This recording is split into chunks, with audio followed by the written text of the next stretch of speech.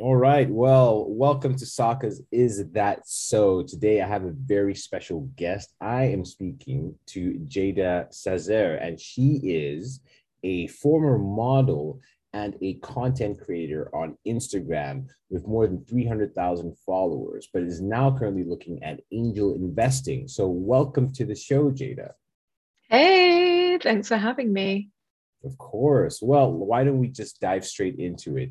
I'm sure people are curious about your background and how you kind of got into modeling and content creation in the first place. So, walk us through a bit about how you got into this field in the first place and kind of your experience. Sure.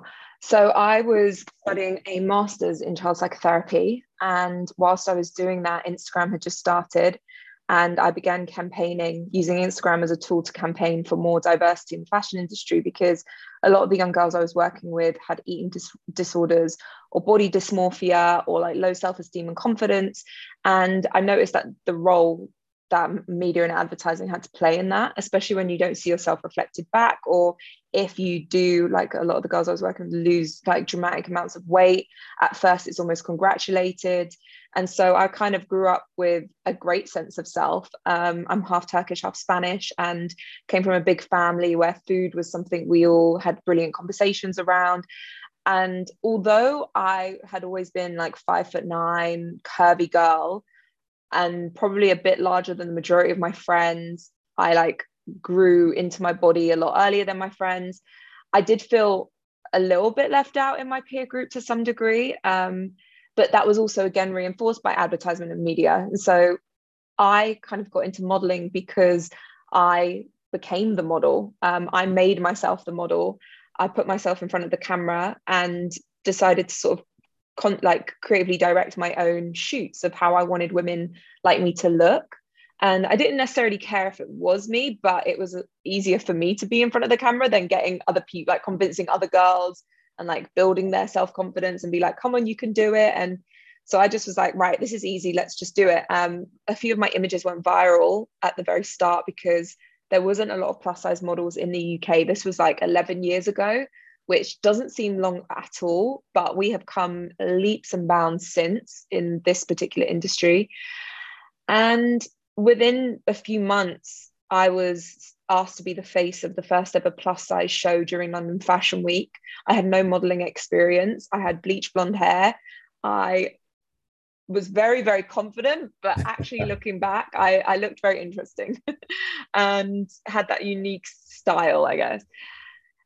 From then, I was then scouted by one of the UK's leading agency. I became a model. I finished off my master's and I didn't go on and do my doctorate and decided to focus on disrupting the fashion industry and simultaneously creating content of how I wanted to see advertising and media and brands, showcase plus size fashion to me. Within 4 or 5 years, I had really built a profile and a name for myself in the space, traveled the world. I lived in New York, I lived in Australia, I worked all around Europe, and I loved it. But what I was really passionate about was constantly helping other people with their mental health. So I continued to content create and, talk about the sort of skills that I had learned whilst I was studying my master's and my undergraduate in psychology and counseling, as well as do some charity work. I've partnered up with Save the Children, with Young Minds, with Heads Together, and most recently UN Women. And so I work with them consulting on campaigns and supporting their campaigns. And I'd say probably in the last 2 years of the pandemic, after being in the industry, bear in mind, for about 10 years, I realized like I feel like my job is done. I think I'm very mission driven and had reached my peak in that space.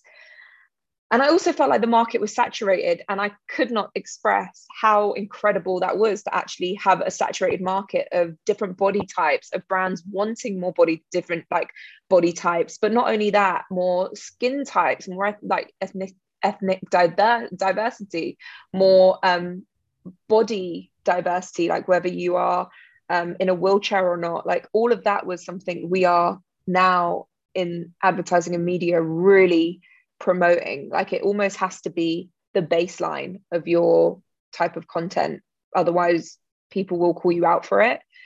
So I felt like I'd done my job, and there's like new, bigger voices in the space that are pushing it even further, which I'm really excited for, and I think there's still a long way to go. But yeah, decided to take a step back and really reflect on where I want to be now, where I want to put my energy. I still content create at the moment. It's all about transitions because that's what I'm in the transition of, figuring it all out, especially as somebody like a woman in her early 30s. I think it's quite a universal feeling that I'm feeling, and people are really resonating with that. Yeah, Yeah. wow. So we'll come into a bit about the transition phase later on, but I do want to make sure we don't miss out on some of the great stuff you mentioned earlier on, which I resonate with, especially in regards to how a startup or someone that's pioneering something goes through the transitions of being a pioneer, being the first person to try something out, to it going viral, as you mentioned, kind of like yourself, how you went viral, and then things becoming mature and saturated. It sort of mimics the startup flow, where you're probably the first company to try something out, and then no one's done it before. You're kind of like a pioneer. You get adoption, and then it gets to the point there's like 28 or 30 different companies doing the same thing you're doing. So why don't we go through a bit of that journey? So earlier on, you're like starting something fresh. You're on probably a new platform at that time, Instagram, and you're doing something new. What was going through your mind? And how exactly did you go viral? Were you planning on going viral? Did you actively and consciously create content to try and go viral and create that buzz around what you're doing? Or was it just like, hey, I just want to post this stuff on this new platform that no one's really using, but I see the potential in the future for this to be a big platform? Like, kind of walk us through you being a pioneer and starting out on Instagram in the first place. So everything I did was completely organic with no game plan. I had never done it before, so I didn't know what worked or what didn't. I have nothing to compare to. We also didn't know how big Instagram was going to be. At the time, it was a photo sharing, editing platform, like filters. You would post up the same image and use it as different filters, with different filters. So it was a very different way of using it. People hadn't been able to create businesses off of Instagram. Like, their influencers weren't really a thing, or if didn't really even exist. I actually remember one of my first modeling agents saying, like, you need to stop posting because you're doing too much in this space. Like, she didn't say this part, but the modeling industry at the time was very smoke and mirrors, closed off, very elite. And meanwhile, I'm showing people behind the scenes. I'm bringing them onto set with me. I'm talking about what the process of castings are like and how to dress for a casting, and really bringing them into the space that for so long had been mysterious. And I loved it, and my audience loved it. So I thought, why would I ever stop doing that? It really resonated with people. So I just did what worked and also what felt true to me. So I had a very strong sense of what I wanted women like me to be branded as and seen as really strong, remarkable, beautiful, capable, confident women. And I wasn't going to stop. And like, I had so much like constant creative inspiration of how I wanted to rebrand a girl. And I would think about campaigns, but instead of waiting on a brand to shoot a campaign, I just set it up myself and create images around it. At the time, I also had a blog. And I would just write about the thoughts that I had around mental health and, working, and just anything, like being human. That was the hashtag I used at the time, just like being human. What did that mean?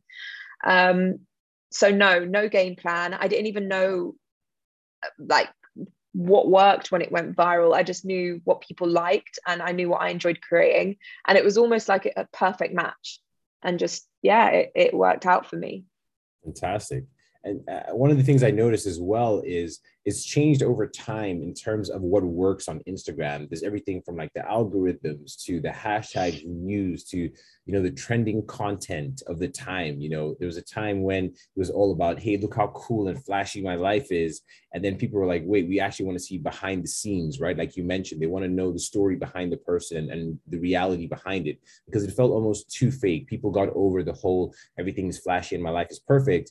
And I started to see people gravitate towards the authentic side of things. And I can see a lot of startups as well that share more about their story and their brand and why they got into it, or true customer testimonials, not only about their best customers, but customers that didn't necessarily like their product. They'll share all that, and so someone that's looking at their page can really resonate and gravitate towards what they're about because it's authentic. You know, I think everyone's Yeah. tired of the common flashy, hey, look at my life. But from your perspective, I mean, looking at it from an influencer perspective and growing your audience and being authentic, how did you balance out those two things between, hey, I want to do what's trending and I want to grow my audience, because at the end of the day, it is a numbers game, right? You need to attract many eyeballs, but then stay authentic and true to myself Mm. and post stuff that I actually want to post.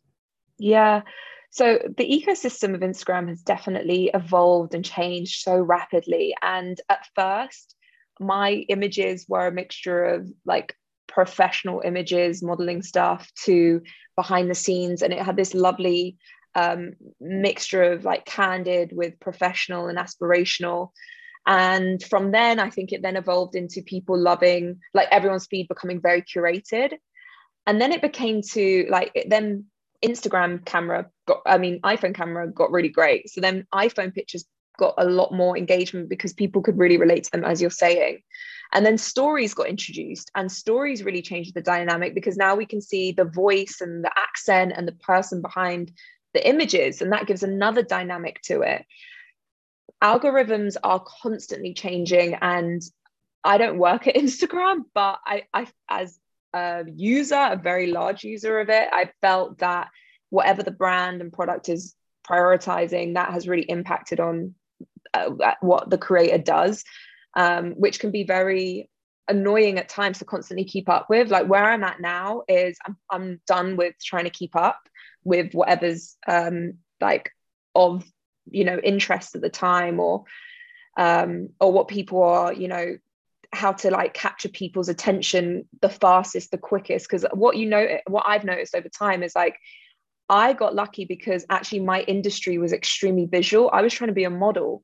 That is very captivating. And at the time, curves were something that were celebrated and new and exciting and interesting to see. And Instagram just democratized it. It wasn't like Women Like Me who never existed before, but we were able to like brand ourselves. Whereas before there was the gatekeepers of advertisers and big brands showcasing us in the way that they wanted to see us. So I felt like I fell into an industry, and Instagram is somewhere that like visually we work, it was congratulated. Like it would be harder to probably get momentum off of a like a candlestick than a woman showing her body like that. It's a very different, it's captivating in different ways. So I mean, Instagram is, you've got to understand like the platform works differently for different things. And I would approach social media from a brand perspective and a startup perspective. I would just approach social media in a way that what works best to talk to your audience with the product you have, and know that maybe Instagram's not always the place for you. Plus, people are also really fatigued with ads, I feel, at the moment. Like Instagram influencers before were very new and different. And we really started because we enjoyed sharing as a hobby. I did it for years, probably like 4 years, without really getting any paid work from it. And I was posting more than I do now. And now it's my job, which seems like doesn't really make sense. But before I just lived and breathed nonstop. Whereas now there's boundaries, and I will take time out and I won't share everything. And I think because it's so saturated, people are using it and feeling a little bit skeptical of, are you selling me a product, or is that real? Do you truly believe in it? Do you truly use it, or are you getting paid to say that? So yeah, I'm interested to see where it's going, where Instagram will evolve and be, but it's just evolved so much to a point now where I think we aren't using it at all in the same way that we was at first, where it was like a fun social platform. It still is, but people are becoming more savvy, I think, and Yeah. skeptical. Yeah, I couldn't agree more. And so if you had sort of pieces of advice for small businesses or people that are just starting out and trying to be influencers to have some sort of leadership within their specific niche, starting out, what would you give to them, especially from a content creation perspective? Did you sort of create content a week in advance and then sort of schedule it to go out at certain times? Did you use certain platforms to help you do that? How did you think about distribution from either a platform perspective? So you're thinking, okay, I'm going to post this on Twitter, this on TikTok, this on Instagram. Like, kind of walk us through like the day-to-day and how you plan your content strategy and distributing that on a regular basis. Yeah. So I would say that I'm probably the worst person to ask, because I was never digital first. I was never digital native. That I built my career in the modeling industry, in business, and I just reported online what I was doing. So as I was growing here, I was posting what I was up to, and people so that people could gain an insight. I loved building communities. I loved sharing my progress, because my win felt like everyone's win. And that was how I originally grew. And then in the last, I'd say 4 years, when Instagram, social media became something I monetized, I had to figure out what's my strategy. What I've learned is everyone does this differently. Some people have agents and managers. Some people have in-house teams and build the business around, like, independently. I, in the last 4 years, had a manager, and they would help me with my social media brand deals. They managed all the legal and all of that. My priority was making sure that the content was interwoven with my life as a model, but then also what were my key interests. So I would say, for a small business, things that I've had to work on and see differently from, well, actually, I've got two answers to this. If you're a CEO of a company, I think maybe one of the ways to do it is bring people into your life and show them what goes on behind the scenes, why you're building what you're building, like bring them into the office, talk about what you do. Because at the end of the day, you're probably busy running a company, right? You don't also want to be a digital influencer, because that's friggin' hard to do both. Like, content creation takes a whole like other hat versus being a CEO. So I would say just incorporate it into your life, make it feel seamless and authentic, and, well, as it should be, seamless and authentic, and like get the support to help you create that content. From a practical standpoint, perhaps like, for me, I have a photographer. I'm about to employ an editor for my YouTube, and I will then probably, grow the team out depending on what my content goals are. So there's that. If you're a CEO and you want to interweave it into your life, I think that is really, it creates great engagement, because I can support your candlesticks, but if I know your why and your expertise and your thought process, your creative process, for me, that makes that product stand out to just 6 other candlesticks on the shelf. Because I'll go, oh, it's so-and-so's company. They have this background. They thought this, they bring this. And I would say, like, write down your like company's, what do you call it? Like 6 top lines of like what your company's values are, so that you never lose it. Because I think one thing I notice on Instagram is when people come into the space fresh, new, excited, inspired, inspiring, it's really easy to start looking at what works and then shutting down parts of yourself. And I'll speak from experience. I've also seen this happen, but I'll also speak from my own experience. I see what works. And then you end up, at times, I've felt like I've regurgitated what other people are doing, because I'm like, yeah, I agree with that. And I think that's a bit of me. But what I noticed is it diluted my brand, and actually spending more time offline focusing on my vision helps bring something new and refreshing. So it's that CEO. And then from a content creator perspective, if your main focus is community building online, I would say, again, write down what your offering is online. Like, how do you want to influence? Do you want to be a spokesperson? Do you want to be an interior designer? Like, well, actually, you're an interior designer, you're just bringing your business online. But if you want to share fashion tips, for example, you want to be a fashion influencer, I would first of all prioritize Reels and TikTok. At the moment, video content is up there. It's, highly engaging. It's what people are enjoying more of. And I would think about, what your things are. Like, are you going to be focusing on quality? You're going to be focusing on speed of implementation, because it's hard to do everything at once. High quality takes a lot longer, but are you trying to be somebody that like reacts to the culture? If so, when there's a headline, like, it's going to have to be like run and gun, just do it. So I'd be thinking about that. Content planning, yes, of course. Like, you have to be regular and consistent. Otherwise, you're just going to rely on maybe a one-hit wonder to get you viral.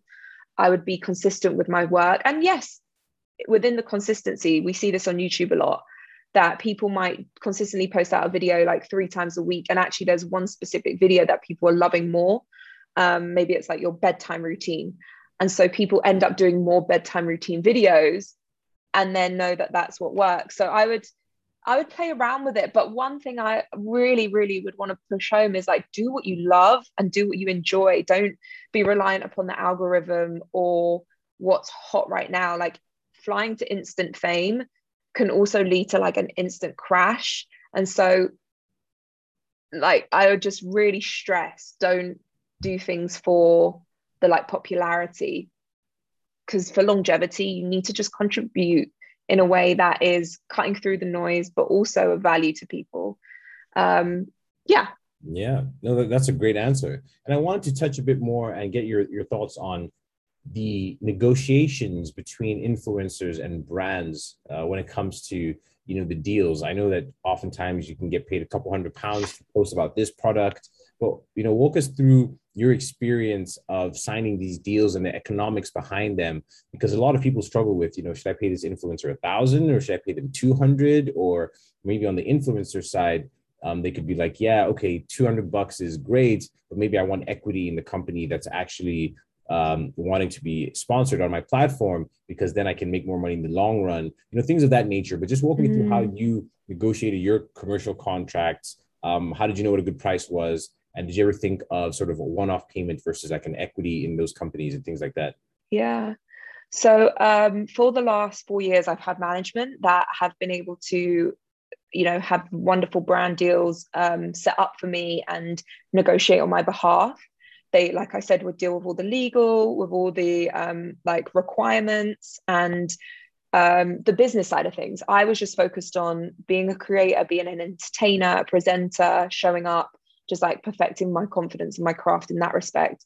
Since actually stepping away from the industry and actually having more of an interest in the business side of things and building those relationships more personally, I have found that my negotiation has been very individual depending on what the brand is. So for a big commercial brand, my goals right now is to work with less companies and ones that I genuinely absolutely love in all respects, and try to get long partnership deals with them. So that might be like multiple posts scheduled out throughout the year. I'm using their products anyway. I love their products.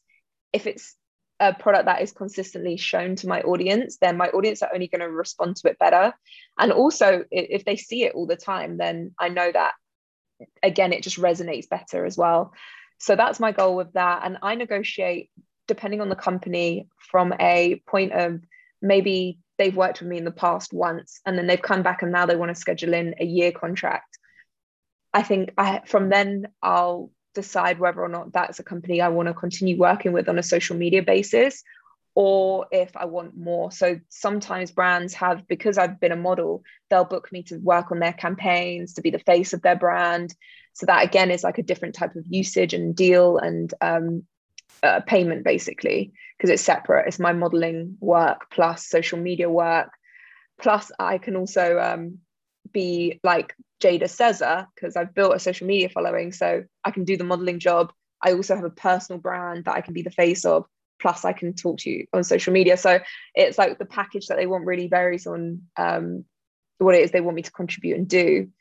Recently, I've also pitched to a couple of brands that are small businesses that I absolutely love and have been a personal customer of. Like, there's one project, I'm not going to talk about it because we haven't come to a conclusion, but I found their product on Etsy. I absolutely loved it. It was like a really important part of my life for a long time. And then they got in touch with me and gifted me some of their other product. I tried it, I loved it. And then I am now in conversations about potentially working with them on my own collection within the company. That would be, I would negotiate that deal as a partnership where obviously I'd be showcasing their product on my social media. So it'd be advertising and social media collaboration deals. But then equally, you know, if it works out and they have a budget for me to come and design and create and also advertise, then, you know, next time round I might negotiate equity, because it's a small company. I see the value that I bring to them. I have expertise in like the marketing branding domain. I also have a very curated audience that I know would love this product because I love the product, and I'm talking to people that love what I love. Like, that's why they follow me, because we have similar interests. So then I would negotiate the equity. If it was like a big company, like, I don't know, at the moment, I don't know, like a L'Oreal or something, where I'm an influencer, there's not really much scope for me in that space to ask for equity. You know, I'm not going to necessarily, I mean, maybe there's people listening to this that are like, yeah, you could, but I wouldn't at the moment be comfortable doing that. I wouldn't see the value that I could really bring from a business standpoint that they don't already have. Perhaps that would change in the future, but yeah, that's sort of how I sort of figure out. It's case by case. Yeah. Yeah. And that's great. And that actually works into the next part, which is the transition. So you're kind of in a bit of a transition phase, which you mentioned. And, you know, behind the scenes, you kind of mentioned that you're looking into angel investing. So I'm curious as to where that idea first came from, and why you started to look into being an angel investor and sort of the startup space and, you know, VC and all that kind of stuff. Where did that come from? So whilst I was in a pandemic and had a lot of time in my hands, so my modeling had stopped, a lot of productions had ended, and I loved this momentum I had of creating change and showing my audience like the different types of challenges that we could take on, whether it was, you know, be the face of like L'Oreal, literally like billboards in Piccadilly Circus, and changing the tagline from because I'm worth it to because we are all worth it. Like, those kind of things really stood out for me. When that all stopped, I realized that actually I wanted to have more autonomy, independence, and more say, essentially, of what I was creating, and started to look into, well, the people that hold most of the power, the people that own the companies, right? The founders, the decision makers, the advisory boards, not a model and not necessarily an influencer. But I do have influence if I create my own thing and dictate that. So I started to look at how I could build my own company. What company would I build? What would it look like? What offering would it have? What do I care about? What solution do I want to put out into the world? And I realized that what coincided with that was actually there's a lot of great stuff in the world that I could support from a financial aspect, of people that are doing things I don't necessarily want to do or even have the expertise or specialist skills in, but I trust what they're doing. I can see when when they've got the right combination of like drive, vision, expertise, and are committed to building something. So I recognize that. I think I'm very early on in that stage, but I think I have a good skill set of seeing of noticing talent. And so I kind of wanted to just test it out from an angel perspective. And and it also taught me, because I was talking to founders that were also teaching me how to be a better founder. I'm reading lots of pitch decks every day that I get sent, and I'm like, oh, that makes me think how I could fine tune my deck. And these people, so it was a very like, what do they call it? The virtuous circle, like it all fed into each other. Me being a founder, me being an investor, and both sides of the coin really helped if I could grow my experience in both spaces. So yeah. Yeah, no, that's super exciting. I'm really excited for you as you go on this journey. And I can speak from a sort of investor, VC, angel perspective. You know, I love working with influencers or people that really know their space, because you have the ability to identify opportunities and are perhaps closer to the audience than we might be. You know, we get jaded by looking at pitch decks and financials and things of that nature, but there's sort of the scientific part of things, and then there's the art. You know, the science is, you know, show me the numbers, show me the traction, show me the business model, those kinds of things. But I don't care how good you are at the numbers, there's always an intuition part of things. There's always being close to the customer and seeing what's new and what's trending and things of that nature, and just being close to the boots on the ground. And so I think there's some relationship there, and some unique advantage that you might have as well as you build your investor mindset that'll put you in a unique position to be sort of this influencer where you're perhaps getting what we call deal flow. So sourcing amazing deals that these VCs that are in their ivory towers or these angel investors would never see. So that's your competitive advantage. You'll get these deals before anyone else does. And these people actually want to work with you to be their first seed stage investor, because not only do you have expertise in what they're doing, but you might be able to even help them blow up their brands as well. So they call that smart capital, right? So traditional capital is just giving someone money and hoping they can take off with it. But smart capital is money plus value add. And I think that's probably where you're going to get some sort of, niche advantage over an angel investor, Yeah, as an influencer, you really do have, and even when I was a model, like I knew intuitively that my career had come to an end, because I just, I could feel my audience, like the way body positivity was being represented now was less about the like models. Like we were so excited to have models in this space. And now we're actually wanting to see more real people. And like, you learn the skill of really figuring it out, what is next, what is needed, what people's feeling tones are, because you're on the ground doing the work all day every day, and you're getting that feedback all day every day, so you know when to sort of pivot or to lean in. And I never thought about it as a competitive advantage, because I just think I love being in this space, like on a grassroots level, talking to communities. But of course it would be, because when the right timing is. Or I always had like a feeling tone of what should be coming next, or what is people are anticipating, what's needed, what's going to be the reaction to this thing happening. And I love that, being like ahead of the curve. Literally, I really thrive in that space. So I just hope that, I got it right for the career that I've previously been in, and I'm excited to explore if I can get that sort of predicting headset that I usually have on, if that works out in the future. Yeah, same here. And what's been the, I guess, scariest thing about trying to dive into this world of angel investing and VC and all that kind of stuff? Has it been smooth sailing, or has it been a bit nerve-wracking? Have you found a lot of support? Like, what's your experience been in this transition? I'd say it's all been quite terrifying, partly because the biggest thing is fighting with yourself. And having been somewhat successful in my previous career, I've really struggled to, one, let go of that and lean into the unknown, and two, take off the pressure of by me not knowing doesn't mean that I'm not necessarily going to be successful. It just means I haven't tried out this way of doing things before. And so getting over my own stuff has been probably the hardest part. Finding that motivation to connect with other people. To be honest, it's an industry at first which, like, the business aspect of things has always interested me, but I've never focused on. And since doing it, there's just been so much that I've learned, so much, like from just like the language, to terminology, to certain structures and the way things are being done.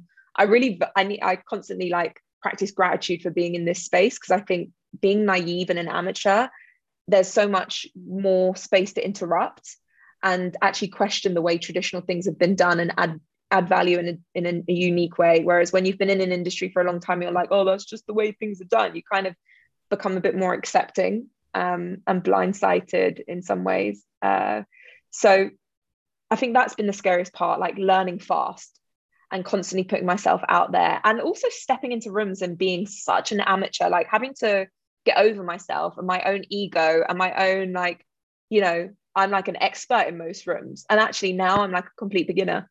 The flip side of that is I also practice gratitude. I'm like, look, if you're the beginner, this also is great, because you've got so much space for growth, which when you're the expert, you're not. Like, you actually never want to always be the expert in any room. You always want to grow. So I'm always having these like battles with myself, but overall it's been really nourishing, and I feel like my wings opening again, which is a really energizing feeling. Yeah. Wow, that's great. Rings opening again. That's almost poetic, to be honest with you. I remember when I first started off angel investing as well. It was quite scary, because you're like, what is a cap table? What is like pro rata? What do these terms even mean? And so, hours of podcasts and, going to YouTube sessions where someone's explaining what they do, just trying to make sure that you take your time and really understand the basics before you dive in and make your first angel investment, or, decide to partner up with a company. But it's a long journey. It'll take a couple of years before you're an expert. But when you start somewhere, much like you did probably when you're starting out your influencer career, one day you just wake up and you're like, hang on, I'm kind of the expert in the room now. Like I kind of know what I'm talking about. But yeah, I definitely recommend sort of podcasts. There's one by Jason Calacanis. It's called This Week in Startups. I think it comes out almost every other day. That's a great resource. I'd recommend just listen to it. It's like 20 minutes. And there's a lot of good information there. But hey, I don't want to hold you for too long. We'll probably have to have you back on the podcast at some point. But maybe I'll be introducing you as Jada, the angel investor, or Shark Tank participant, or something like that. You never know. Well, maybe. Hopefully I'll have my own fund. That would be the goal. Yeah. There seem to be a lot of people setting up their own funds. I think everyone's kind of had this awakening, like, oh man, startups and angel investing is, where the next action is at. And so I'm really excited to have more people into this space, but I don't think the world would be opposed to a Jada specific fund, maybe even like a fund dedicated to your space. Are there many funds that are looking at sort of the fashion model, like that industry that you're aware of, or are you still figuring it out? No, I haven't. But actually, the area, it would be more like mission-led, female-owned companies. That's sort of what I would be really passionate about getting behind. Okay. Disruptive, innovative, obviously high growth, if that can be all succinct. But yeah, I mean, this is a great time to figure it all out. I'm very, very grateful for social media in that respect, which is one of my motivations to also continuously use social media in my platform, because, in order to know you can beat, you have to see it. And I've been so inspired by people like Kathy Wood at ARK Investment, and like, Naval, and, the Tim Ferriss podcast, all of those type of really informative, almost like consulting, in like being a fly on the wall in these incredible minds conversations. So yeah, I think that is always, like, we're in a good time to do whatever we dream of right now.